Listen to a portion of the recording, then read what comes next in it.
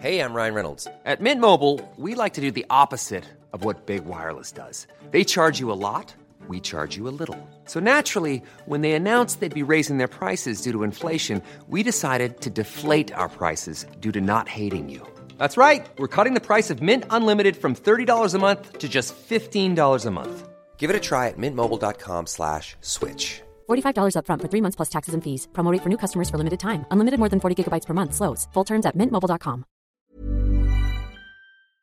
Hormoner är en naturlig och livsnödvändig del av kroppen. Ändå finns det en stor okunskap kring hormoner och vi märker att många inte känner till hur menscykeln eller olika preventivmetoder fungerar. Den här okunskapen kan skapa en rädsla för hormonbehandlingar eller hormonella preventivmetoder och också göra det svårt att veta om och när man ska söka vård för mensrelaterade besvär. Hormoner diskuteras ofta i media, men ibland saknas en vetenskaplig grund för informationen och osanningar och myter sprids och får fäste. Vi på Babys podcast tror att kunskap kring kroppen och dess funktioner bidrar till en stärkt självbild och ett ökat välmående hos kvinnor. Det är ju just därför vi gör den här podden. Kunskap är makt helt enkelt. Därför vill vi tipsa om en hemsida där du kan få den vetenskapligt grundade fakta du behöver och förtjänar. Hormonguiden.se är ett initiativ av Gedeon Richter och är en hemsida framtagen i syfte att öka kvinnors kunskap om hormoner. Som barnmorska och gynekolog gillar vi verkligen den tydliga informationen med bra bilder, strukturerad genomgång av menscykel och preventivmedel. Gör dig själv en tjänst och skaffa dig mer kunskap om din kropp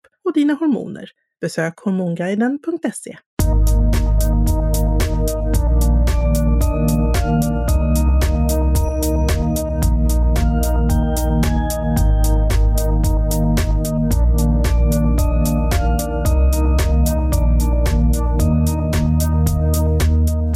Hej och välkomna till Babys podcast. Du lyssnar till kortversionen av våran poddinspelning om svampinfektion i underlivet. Som jag, Rebecka Kaplan-Sturk, gynekolog och Carina barnmorska nyss spelade in. Svampinfektioner i underlivet är jättevanligt. 3 av 4 kvinnor drabbas någon gång i livet av en svampinfektion. Och mellan 5-10% av alla kvinnor får täta infektioner. Och händer det fler än 4 gånger per år, då kallar man det för recidiverande eller återkommande svampinfektion. 1/3 av alla kvinnor har faktiskt den vanligaste jästsvampen, Candida albicans, som en del av sin normalflora i slidan. Men det är bara vid besvärliga symptom som man behöver behandla det här. Apropå symptom. De vanligaste symptomen när man har fått en svampinfektion i slida eller i vulva, det är klåda, sveda och torrhetskänsla. Ofta blir flytningen riklig, vit och grynig. Och det kan uppstå små sprickor i slemhinnan och i huden. Ofta är också vävnaden i underlivet svullen och rodnad. Om en svampinfektion får stå obehandlad under en lång tid så brukar flytningen så småningom minska. Och istället kan det kännas som att det blir helt torrt i slidan. Att ha långdragna, svårbehandlade eller kanske helt obehandlade svampinfektioner, det kan vara en riskfaktor för att utveckla samlagssmärta eller utveckla det som kallas för generell vulvodyni, vilket är ett smärttillstånd i vulva. Så hur kan man ställa diagnosen svampinfektion? Förutom de här symptomen med klåda, vit och grynig flytning och rodnad eller svullen slemhinna, så kan vi som jobbar i vården också ställa diagnosen genom att titta på flytningen i mikroskop. De allra flesta svamptyper är synliga i mikroskop. Som svamphyfer, långa tunna trådar som ligger mellan cellerna i flytningen. Vi kan också ta en odling från flytningen eller från slemhinnan och på så sätt få svar på vilken typ av svamp som växer, om den är resistent mot något läkemedel mot svamp och så vidare. Nu finns det också en möjlighet att man själv kan beställa hem ett egen test. Ett provtagningskit där man själv med hjälp av en pinne i vulva och i slidan kan ta test för att se om det är svamp eller om det är till exempel bakteriell vaginos. Man tar provet, skickar in och så får man svar väldigt snabbt. Det här kan ju vara ett bra sätt att ställa diagnos om man har svårt att komma till en gynekolog eller inte vill söka vård i pandemitider. Och det kan också vara ett sätt att undvika att felbehandla, undvika att använda receptfria svampmedel när det egentligen är någonting annat som har orsakat klådan. Om du har haft svampinfektion tidigare och känner igen symptomen, då kan du själv behandla med receptfria preparat från apoteket. Det finns olika kombinationsförpackningar med slidpiller och kräm i olika varianter. Det finns också förebyggande behandlingar som till exempel innehåller ämnen som gör det svårare för svamp eller bakterier att fästa vid slemhinnan. Men om det är så att du aldrig haft en svampinfektion tidigare, eller om du tycker att symptomen inte riktigt stämmer med de klassiska svampsymptomen, då är det nog klokare att boka in en tid hos en gynekolog för att få en säkrare diagnos. Samma sak är om du har behandlat själv med receptfria preparat och inte blivit bra. Låt en gynekolog undersöka dig och se om det verkligen är svamp. Och kanske också med hjälp av en svampodling undersöka om du behöver någon annan behandling. Det finns svamphämmande läkemedel i form av krämer. Många av dem innehåller också hydrokortison för att minska klådan. Och sen finns det läkemedel i form av kapslar som man sväljer. Oftast räcker det med en engångsdos av den här kapseln, men om man har långdragna eller svårbehandlade besvär eller om man får svampinfektion väldigt ofta så kan man behöva sätta in långtidsbehandling med kapslar. Många kvinnor brukar fråga om deras manliga partner behöver någon behandling. Vanligtvis inte, för män brukar inte få besvär med svamp.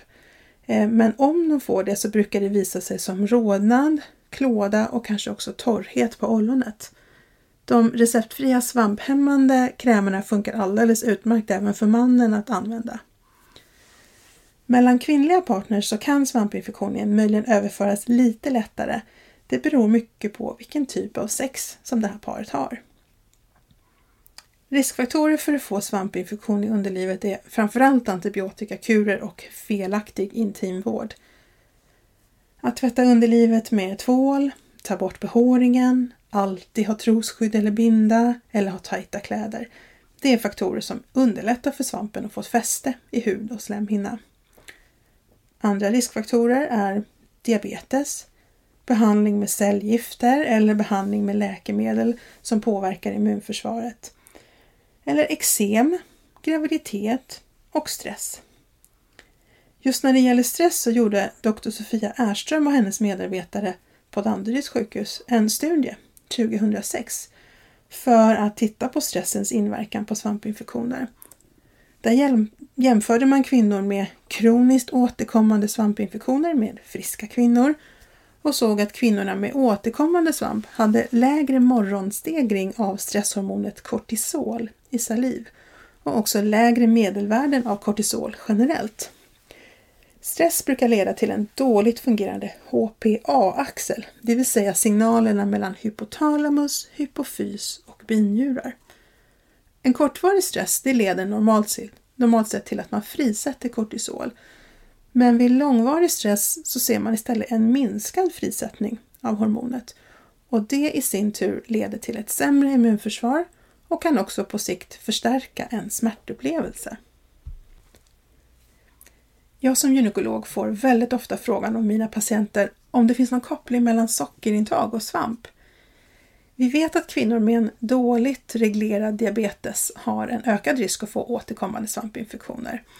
Och en studie från 2002 av Donders visade också att kvinnor som har återkommande svampinfektioner hade en något försämrad glukostolerans. Men när man har gjort vidare studier så har man inte kunnat visa att ett högt sockerintag verkligen ger en högre sockernivå i flytningen i vagina. Och koststudier har inte kunnat visa någon skyddande effekt mot svampinfektioner vid minskat sockerintag. Men många av mina patienter beskriver ändå att de upplever att det blev färre svampinfektioner per år när de minskade intaget av socker eller snabba kolhydrater. Och även om det inte går att visa i studier så kan inte jag se några hinder för att fortsätta med en kost med ett lågt sockerintag. Det har ju faktiskt en hel del andra goda effekter på hälsan också. Och lågt sockerintag gör ju ingen skada så länge man ser till att få i sig långsamma kolhydrater och fibrer. Under graviditet kan svampinfektioner ibland bli till ett bekymmer. På grund av den ökade produktionen av framförallt östrogen så blir miljön i slidan mer sur. och det är kroppens sätt att öka sitt skydd mot bakterieinfektioner. Men tyvärr så blir den här sura miljön en ökad risk för att få svamp istället. Det är också lite lurigare att behandla under graviditet eftersom de flesta läkemedel mot svamp inte är beprövade eller inte rekommenderade under graviditet. Det som går att använda är Clotrimazol. Det säljs på apoteket under namnet Canesten. Och ofta behövs det en lite längre behandlingstid med både slidpiller och kräm för att få bukt med infektionen.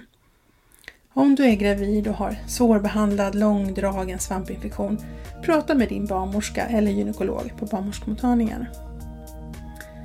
Eftersom det är så här lätt att få svampinfektion under graviditet så blir god intimhälsa eller vulvavård ännu viktigare. Så lyssna gärna på vårt podcastavsnitt om just intimhälsa och vulvavård eller läs texten på våran blogg. Följ oss gärna på Instagram också, @babyspodcast, så att ni inte missar när vi släpper nya podcastavsnitt, har Q&A, sänder live och så vidare. Och ni får gärna gå in på Instagram och tipsa oss om det är något ämne ni vill att vi ska göra ett poddavsnitt om. Ha det gott, hej då!